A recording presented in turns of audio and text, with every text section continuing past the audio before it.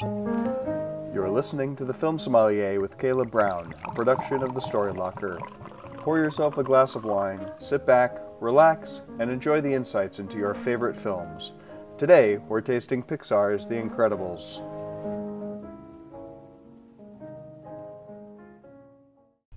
Welcome to the Film Sommelier podcast with Caleb Brown and his brother Ben Brown. I am your liaison, Charlie Deist, once again bringing you the subtle notes and flavors that you wouldn't catch in movies if you weren't paying attention, if you didn't have the eyes to see and the ears to hear.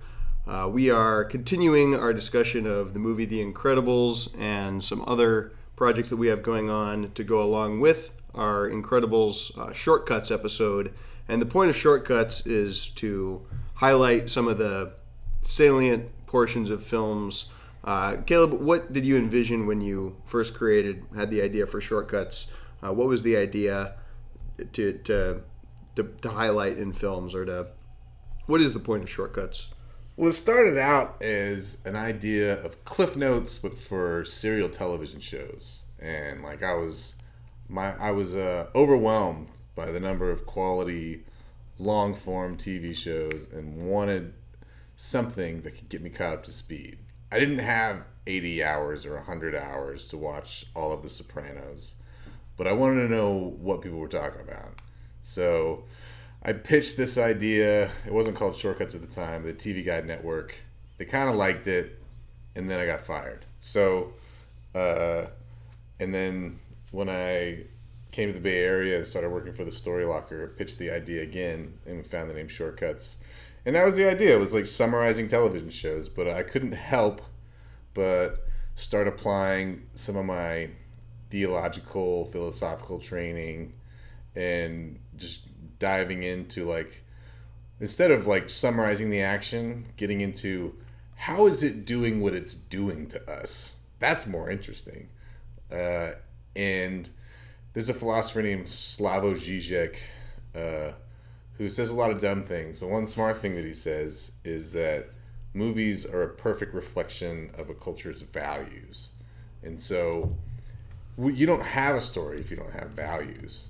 And so stories become a very interesting artifact for reverse engineering or deducing a culture's values. And I think that makes it an interesting anthropological tool. But also it draws in a broader framework that most filmmakers and people who write for a living aren't necessarily attending to.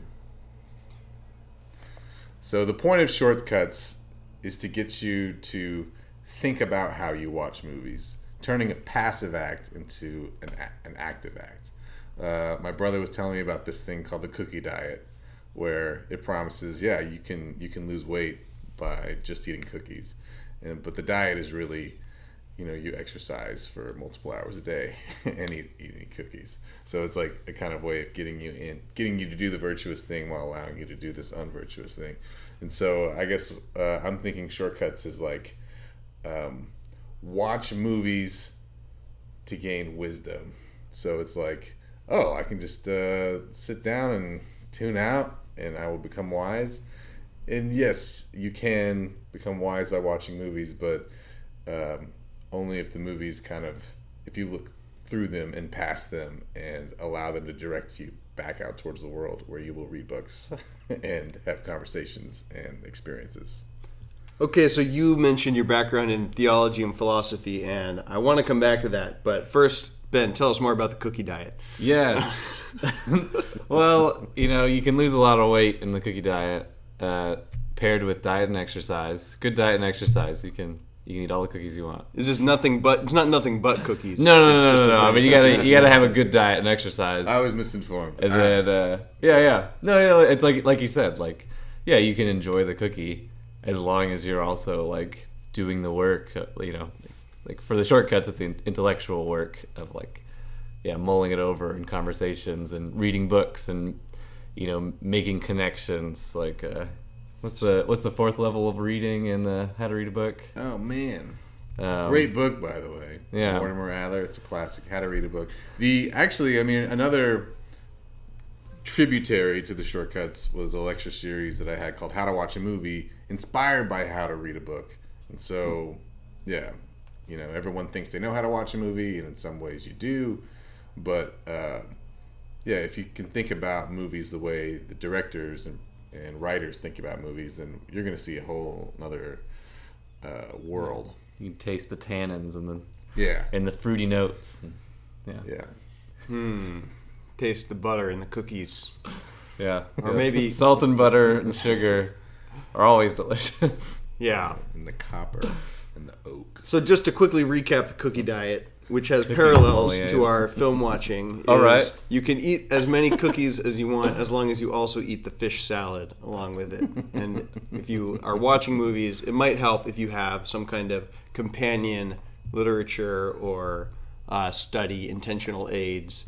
And if you don't have time to read, the whole book, maybe we can give a sort of summary with these shortcut episodes, some concise philosophical or theological point that comes across in just 5-10 videos. That's what we're trying to do with The Incredibles. And the last time that I played with Caleb, we were struggling over the outline. I'm trying to get it to have a soul. So when we're talking about a piece of writing or a piece of art having a soul, what do you think that means? And what was lacking in your outline to be more satisfying? In Aristotle, he talked about the plot and soul of the drama.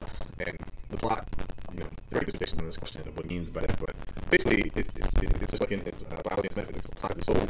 It's the thing that makes it this thing versus that thing, that makes it one. And so, we have an embarrassing amount of good things to say about The Incredibles, but finding which things are called for right now is hard, especially for kind of a first public episode, because we don't yet entirely know who our audience is. We know who we want it to be. So really I think context and like just like a movie, a little video essay that would go up on YouTube is also a part of like a conversation that's going on. And so one tip is to figure out, all right, what are the conversations that are going on, and try and throw in your piece without, backtracking or acting like you haven't listened to what somebody else just said. So that's one way of looking for the soul. Yeah, that makes sense. That meshes with my understanding of especially Twitter, I think, which is a very fast-paced platform where, a tweet that might totally fall flat one day, the next day, if it just strikes the right note or is part of the zeitgeist, then it will get retweeted a million times and ride this wave of so tapping into that zeitgeist. If you had to say, what's your hypothesis for what the moment right now is that The Incredibles addresses, or and related, who's the audience that is having a conversation right now where you think that you have something to say that is not being said or is not being said well in a unified kind of way? In a servicey way, anybody who wants to watch Incredibles 2, I think, is going to be a little interested in like our analysis of why they like the first one. And maybe it's just a personal one. Maybe it's like, this is why I like The Incredibles. What do you think? But that's not superpowered. So I think looking back on The Incredibles with a 2018 lens, it's hard not to see it from the perspective of gender politics and frustrated masculinity and the haves and have-nots and the violence that they do to each other in either direction. This is kind of like what's front of the mind, and yet a movie that was made over a decade ago, you can kind of see echoes and stuff that's even more relevant now than maybe it was in the past. So I think, the golf ball I'm trying to hit is that the trailer for Incredibles 2 seems to actually take one step deeper in the gender politics thing. So the premise is that Helen gets a shot at being the public face of a "Let the Supers Be Super Again" campaign, and it's Bob who has to stay home and do all the home stuff. And this switch is of course going to present challenges to Bob. So if that's the heart of Incredibles 2, it really is just in a further extension of what I've seen in Incredibles 1. And so I want to kind of direct people's attention who are interested in that kind of stuff. That look, this is present in the first film, and what are they going to do in the second one? Is it going to be we're going to go one step deeper with the same idea, or are we going to contrast it with another one? These are the things I'm interested in. Frustrated masculinity. I think that's the first time that term has come up in any of our conversations. And you mentioned beforehand that you think you sort of found the soul. Does that fit in with what you were talking about as what's missing, or was that a separate insight that you had? Yeah, like you feel. I think you found the soul of a video essay when you can really summarize it in a short phrase. Mm-hmm. And the phrase that I came to for the big idea for this one was, this movie is great because of its big idea. Basically, having a big idea is what makes a movie great. And so my read of the big idea in The Incredibles, and it's not my read, it's like Brad Bird's words talking about the tension between the mundane and the fantastic. Mm-hmm. And it's clearly Bob Paar who incarnates that struggle most completely. And, well, damn it if, like, frustrated masculinity doesn't apply to Bob Paar. That's right. Kind of his whole thing. So it's kind of like, and it's an empathetic portrait.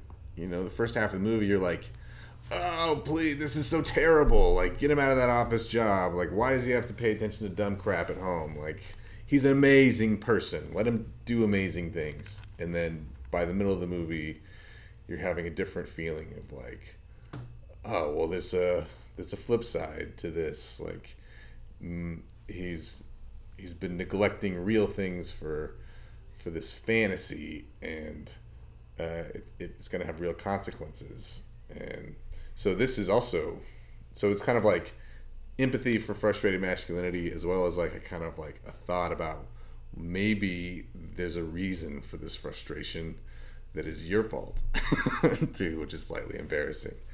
And then kind of showing through Helen one possible route of escape from that frustration. This question is for either of you. Do you think that there's a sense in which men, by trying to be what they think that women want them to be, sometimes shoot themselves in the foot, but at the same time, when they neglect any sort of pursuit of an authentic masculinity, then it is, equally or, it's in another way off-putting. So, I mean, how does this finding the mundane and the fantastic, or paying attention to details and doing small things well, how does this speak to or remedy the situation of frustrated masculinity? I guess whenever you put out the idea of men trying to be a certain way, like imagining that outside eyes want them to look or be a certain way, I guess I think of like two guys. One being the guys that's like, okay, yeah, I guess like it's like I guess masculinity has a problem. They see chauvinism or this like historical bent towards like masculinity as like a dominant force is like, it's like, okay, it's like, well, then maybe girls want a nice guy and they want a guy to be sweet and pay attention to all their needs, and they become an ally. yeah, an ally, but like I think those guys are frustrated because usually they find that that's not attractive to women, and so they go like, "No, I'm trying everything to like." It's like, is this not what the culture wants me to be? Is like the nice guy, and like it's like I'm not, trying to dominate you. Like it's like, yeah, come on, isn't this what you want? And it's like usually that's not the case, and then I think you can get it. Like I think of that as one of the possible guys, and then the other end of the spectrum is guys that's like nothing but working out, and they've got like manorexia, that their muscles aren't big enough when they look in the mirror, and they, they're spending a whole work week in the gym, trying to like gain a figure, and they're like watching videos for like how to nag a woman and like try to like make them feel bad about themselves, so that they'll sort of outward like, signs of dominance, or the alpha male. Yeah, kind of like this like swing of the spectrum. Like no, guys that are nice are blank, and it's like that's not what women want. Like they want men, and they all this kind of stuff. And I think it becomes really hard to kind of navigate like where to be, because I think like there is like men should be strong and they should be confident, and I think it really gets like a man can get attractive kind of in the middle road, which is like the like you need to have charisma, you need to be strong, but you also need to care, and then you also I think it's like it becomes most attractive when a man has like a life's work, like a life's purpose, and like his attention matters and means something, and then when a woman comes along, she's not your everything, and she's not like all of your attention 100%. It's like when your attention like needs to be on a work, but you still willingly give it to somebody, like I don't know, your attention needs value before giving it to somebody like means something. Where if like your life's work and everything you want is just a mate, like I don't know, it seems worth less than somebody who has something to do. So what I'm that was a lot of unpacking. Yeah, what I'm hearing you say is that the value of a man's attention is determined by the value of the work he does, and that the opportunity cost in a way. And so like his willingness, yeah. So the attention that he then directs to a woman comes from the attention that he devotes to his work. That's what I'm hearing you say. I would say, yeah, I guess it depends on like how valuable your attention is. So if like your attention and all of your goals is just like to a woman, I think that is less valuable than like if you're really pursuing like a belief in a work and something to go for. And therefore like, yeah, your attention, basically, yeah, it's like your attention needs to have a value to it, whether it's high or low. And like you can almost determine how much you love something by like spending that attention. Like, so it's like if your attention is valuable, spending it somewhere can like be a proof of love. Yeah. Interesting. Sounds like a separate podcast. That is a different podcast. But, let's see. Well, The Incredibles 2 in particular is going to explore more of this theme of what happens when a man gets sort of phalaroped. There's a bird where the female takes the place of the man, or I don't know exactly. Phalarope.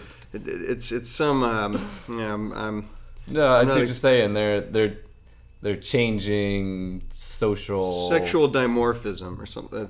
It's where the females are larger and more brightly colored than males. The females pursue and fight over males, then defend them from other females until the male begins incubation of the clutch. Males perform all incubation and chick care while the female attempts to find another male to mate with. Whoa. But I don't know if that's what Incredibles 2 is going to explore. Yeah. to speak unguardedly. It's like I hear that, and I'm like, I would rather burn the world down than live in that world. Yeah. That's how I feel, and yet, and yeah, I don't know. I'm torn. Is it like, okay? I mean, one of the most eloquent writers about frustrated masculinity is Nietzsche, who's some ways wise, some ways like a he's like the oldest Twitter troll there ever was. It's just like, yeah. Nietzsche. Yeah. Yeah. Okay. What was his medium? How was he reaching people? He spoke in aphorisms. It was just Okay. like really short, punchy, pithy things. Did he write pamphlets or was it just books? He'd write books that nobody could really finish because it was like you read 5 pages and you'd be like, oh, my head's spinning. Like, and what is this about? Yeah. But he wrote really well. And one of his main things was like, Christianity is ruining the world, turning us all into women. The masculine virtues, they have no value anymore. Like, look at ancient Greece, like how beautiful. And you know, I was hearing Ben talk about like, what was it, manorexia and like big muscles and looking, and it's like all that stuff is purely ornamental now. There was a time when your ability to wield an axe in battle was really relevant for your life and for the life and health and wealth of your family. No longer. Like, it's a totally different environment. And so is like, in some ways, yeah, the value of the traditional masculine traits have been going down since industrialization and maybe even the internet. And so what then defines masculinity? Are we interchangeable with women? Or in some ways, are we inferior to women in this new environment?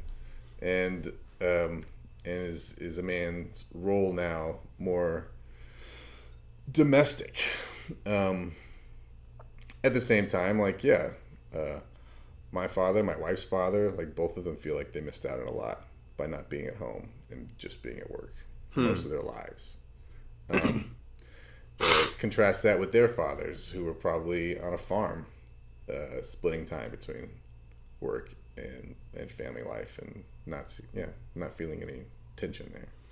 Yeah, I mean, maybe is part of the problem just that too many aspects of our lives are sort of domesticated. So at least maybe you, in the farming case, you were near your home, and so you would have more family time, or it was sort of laborious, but it was outdoors, it was in the wild. You were teaching your sons how to do the things that your father taught you. I've got this quote here from a movement, I guess you could say, guru, or someone who has tried to popularize a more outdoor kind of rewilding style of workouts. And he says, our workouts are domesticated, while the world out there is still plenty wild. In a pinch, can a man put gym-generated biceps and tank tread abs to any real use? Could it be that our treadmill running, elliptical gliding, well-oiled Cybex world has turned us into show dogs who can't hold our own in the hunt? So, Show dogs. Yeah, the guy who gets extremely buff at the gym, he might, he might look great, but Can he climb a tree? Can he climb a tree? Can he catch a ferocious dog running down the street? As a kind of like devil's advocate, it's like, how useful is it to climb a tree right now? Yeah, that's true. Like, That's we have true. bucket trucks. Well, We got yeah. professionals. We pay to go up there safely. Yeah. On more trees than any mortal can climb in one single day. Right. So, is there anything of a physical root that can define masculinity in the future? I say no. I say yes. I say there are many things. I think like the value of that becomes like just rarity. It's like if it's rare, I guess it needs to be rare and valuable, rare and useful. Yeah. But like, it's like before, before whenever it was like, Middle Ages, like if you were fat and pale, you were a king. Yeah. So that was like rare and valuable. But now it's like that's common man place, It's easier to eat at McDonald's and sit inside. Like, so now the like show of value is like the opposite, like tan and chiseled. It's funny, yeah. You show the amount of leisure that you have by how much time you get to spend outdoors, like biking and running. Yeah, that's the new signal of wealth. Of being part of the leisure class. How funny. Yeah. Yeah. So how does Bob Paar, which, I mean, is he defining masculinity as? I guess in the beginning, it's just pure strength, pure, like, getting stuff done, which is like person in trouble, I save them. And it's like, this is like a if then simplest like equation, like guy getting beat up in the alleyway, I should just jump out the window and help him. Like, it's like dude falling out of a building, didn't see that coming, jump, let's catch him. And then it's like this like getting tasks done, and especially with he's the personification of physical strength. It seems like there's a new trope out there, which is the bumbling superhero, and Bob Paar isn't quite that. But I did notice on a recent rewatching of The Incredibles that the first action scene, the villain is a guy who's robbing a bank. So he's going to blow up the vault and take all the money inside. Those deposits are all insured, so everyone's keeping their money. There's no real havoc being done until Bob comes, breaking through the glass, and then he gets embroiled in this other issue with the kid who goes on to become the new supervillain. And they roll out. Bob crashes through the train track, and he ultimately has to save the people on the train from collateral damage that he's caused. Yeah. So the sort of esoteric interpretation of The Incredibles might be that our superpowers on the whole are not what the world really needs, and maybe more what we need is to just learn to is insurance. Yeah. Yes, we need more insurance. Insurance is the real superhero. The opinions it does everything a superhero does. It's just less dramatic. Exactly. The opinions of individuals in this podcast does not necessarily reflect the opinions of Shortcuts, the Story Locker, or Story Locker as a the whole. Film Sommelier, or Charlie Dice personally. We're just spitballing here. Wait for the official release.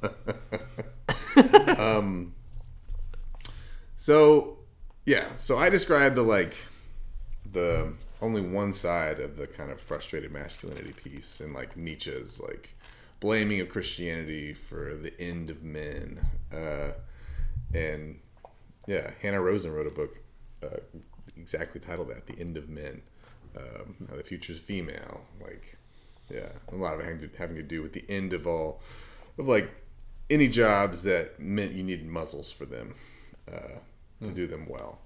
That those are, and that men are not, the men that are going to make it are going to have to transition to the more service economy jobs that they've sneered at in recent years, like nursing and education. And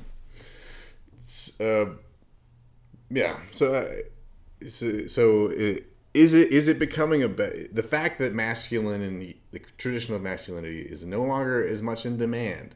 Is that a sign of an improving world, or is it a sign of our deficient definition of what it means to be masculine?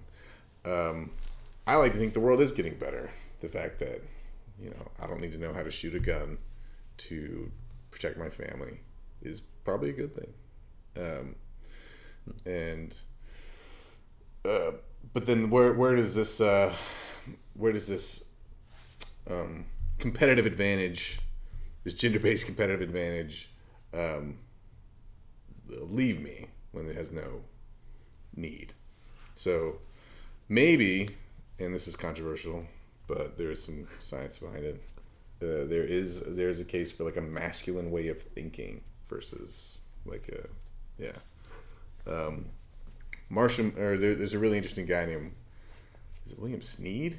Wrote something called The Alphabet and the Goddess, and it was about, maybe the reason Western world is so patriarchal is because using Marshall McLuhan's theories, the print medium privileges a masculine mode of thinking versus an image-based, context-based way of thinking.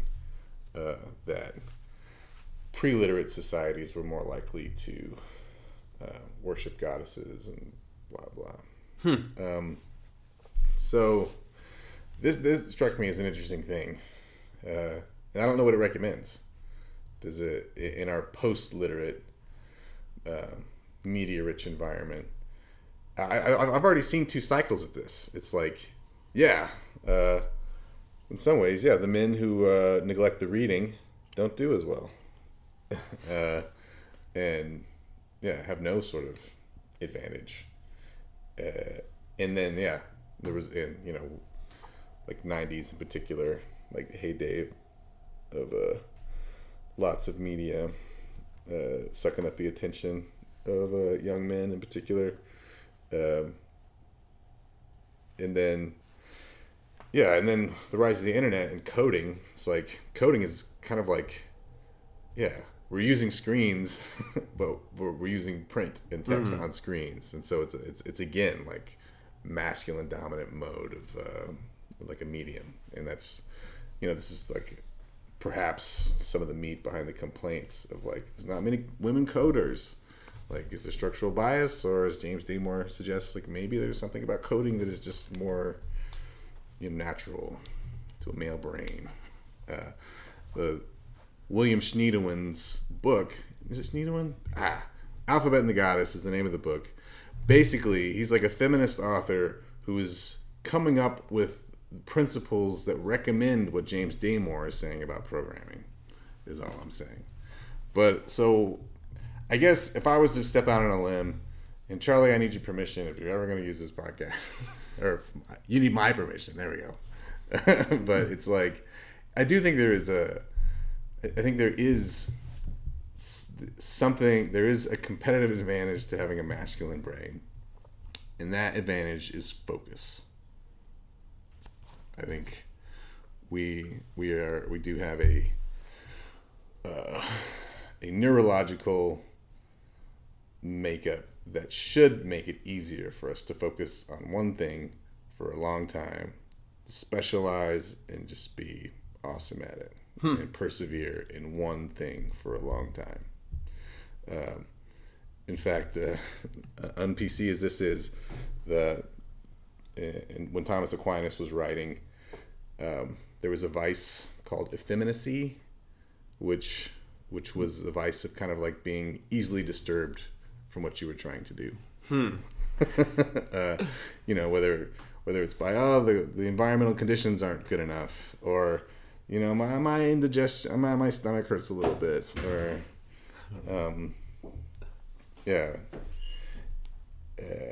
or I'm worried about I'm worried about what this person thought of me when I had this interaction like yesterday. Like all these tiny little things that derail focus had the name effeminacy in Thomas Aquinas' moral theology. And so you can see like a brain that takes in everything all at once, which is what having a non-severed corpus callosum does for you as a woman. Like, you are not missing anything, and that's great. But if you want to focus on one thing for a long time, you have to ignore most things. So maybe the best way to say it is like the dubious male advantage is the ability to ignore. That's what we can do better. And I think women would agree in sober moments. In a non-politically charged climate. Non-politically. I think the word advantage can only be used in like small contexts. Like specific jobs or specific tasks. Like true advantage or like the best is having both. And then like it probably just can't be done with one brain.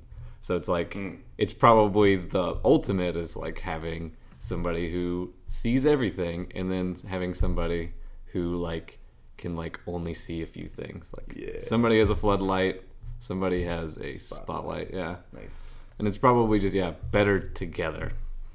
So what I'm seeing is through like distraction and I don't know, coddling, like through like a really nice environment with zero threats. Like I see I think men are getting worse at ignoring things. we're being asked to not ignore things. And so and so now to go back to like the relational thing, now like now you have a floodlight and a floodlight in a relationship with one another, and it's like, why do I need your floodlight? It's not even as bright as mine. Yeah. Then you might as well be just a male anglerfish. Exactly. Oh, that's the worst. Yeah, you want to we could do for it. our audience? Oh, do we need to do that, or just have an image in the bottom of the footnotes? Yeah, no. Do you know this? No. Male anglerfish. So the female anglerfish is larger and more menacing, and it's the one you think of with the light antenna teeth. And big ol' ugly and big old teeth, like formidable thing to like bump into in the dark. The male anglerfish is a little tiny guppy guy, and his whole life is to like swim as this guy, and then as soon as you find a lady, he bites her, and then he like fuses his head to her, and then like dissolves his brain, and then now he is just a pair of gonads. Wow, we've got some fascinating biological analogies going from the phalarope to the anglerfish. I had no idea that nature was so messed up and bizarre in so many ways. Oh, there's more. Yeah. Larry can tell you. Yeah, there's this fish where the female inserts her penis into the male's vagina and sucks out the sperm. Now, at that point, what? Okay, so I guess there's still. So certain... that points to like what defines male and female is actually the size of the reproductive cell. So the larger cell is the egg, the smaller is the sperm, and that's what defines the species. That's the definition of gender. So because of that definition in biology, at least, it's possible for the one with the larger gamete to have a penis and still be female. Yeah. Well, I'm just scanning some of the trending on Twitter headlines. My life is a lie.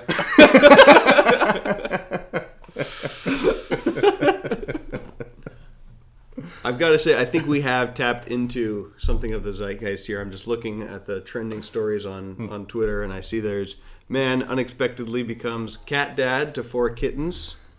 We've got, let's see, well, there's a lot of stuff related to gender and that's.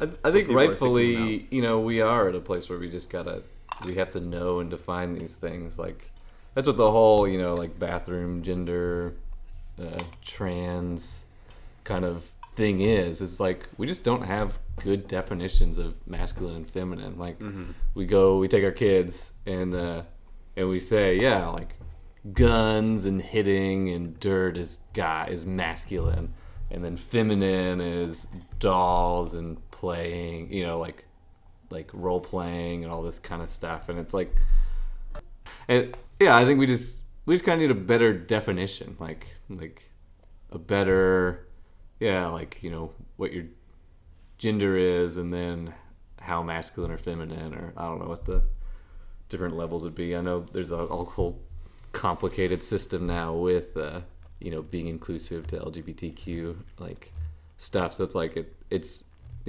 out there, but it's like I don't know. I think we can confuse our kids or we can equip our kids, and I'm not sure what that like is, but I think we could have a better definition about masculine and femininity that's not just like boy girl necessarily. But I don't want to present it in like it's like, oh, you're in this weird purgatory of gender until you decide. I think it would be nice to like speak identity into kids, but not. I don't know what but I think like a more robust understanding of the moving parts would be very helpful. I don't know. It's the question. It's like. It's the big question, and I guess it is, because we moved from our work being an obvious separation of masculine femininity, like feminine, like it was very obvious. Like there's like a split, It's like who can lift and move more logs, and like who's better at taking care of kids in the log cabin. It's like that's really clear. But now that it is more like mental, more service based, like it's hard to see a difference. And now we're revisiting it as a species, I guess, culture at least. Yeah, I think that was well put and framed delicately in a way that a lot of times these conversations are not, allowing that it's not always, biologically speaking, even it's not always such a clear-cut binary thing, but that in the majority of cases a parent's responsibility is to, engender their child, just in the original sense of the word, just meaning, to bring into existence and to help develop, but while still as a society or as in communities figuring out ways to do that in a way where it doesn't result in scapegoating of the true cases where someone does not have a clear identity. I've always wondered if this, like, what the archaic, we don't use the word eunuch really anymore. Yeah. But I feel like that used to be a category that has existed, and it's even, it's in the Bible. I think Jesus talks about some people who make themselves eunuchs for the sake of the kingdom of heaven, or some people are born eunuchs. Just in a case where someone's genitals don't so clearly define their identity. But biology says the size of the gamete defines the identity. So if you produce eggs, you're female. Right. If you produce sperm, you're a man. It doesn't have to do with the fleshy part. Interesting. Yeah. Okay. Or what you do. But this doesn't come up in the debate. Or what your preference is. Yeah. What you're attracted to or not attracted to. Like. Yeah. Well, we may be getting separate things. I don't know that we're getting too far afield of our original point, which was that a soul in a piece of writing, and in our case, a video essay, a Shortcuts episode about the Incredibles, we're trying to speak to something in the current moment. And so what kind of takeaways can we work with now in getting this outline hammered out so that we can have an episode ready by the well in advance of the release date of The Incredibles on June 15th. Well, I think the phrase that kind of lit it on fire was frustrated masculinity. I think we should use that as a touchstone. And so that would mean I'm actually So instead of speaking from a mountain about this, what do you guys think about that? Let's focus on frustrated masculinity in The Incredibles, and point to the hints that there may be more on this topic in Incredibles 2, and then seed this video essay in places where people are talking about frustrated masculinity. I think it's a good idea. I think that people like Jordan Peterson have. Yep. He was top of my list. Yeah, I don't want to say capitalized, because I think that implies some sort of selfish motive, and I think similarly, we don't need to have a. It's not about just capitalizing on the moment, but actually recognizing that there is real suffering, and that oftentimes it's not really considered socially acceptable to speak about certain forms of suffering that are just as real when they come from this place of frustrated masculinity. And so that's an underserved market, because it's been unpopular to talk about it. Yeah. And a good movie, it hits a cultural question, cultural nerve, I think, if Caleb has put it before. And so, I think that, The Incredibles is relevant because of it. You've been listening to the Film Sommelier podcast with Caleb Brown and Ben Brown, and I am Charlie Deist, your liaison. We will continue our work and hopefully get this Shortcuts episode out the door in the next, we've got less than 2 weeks here. I think it's very doable. Let's get to it. All right.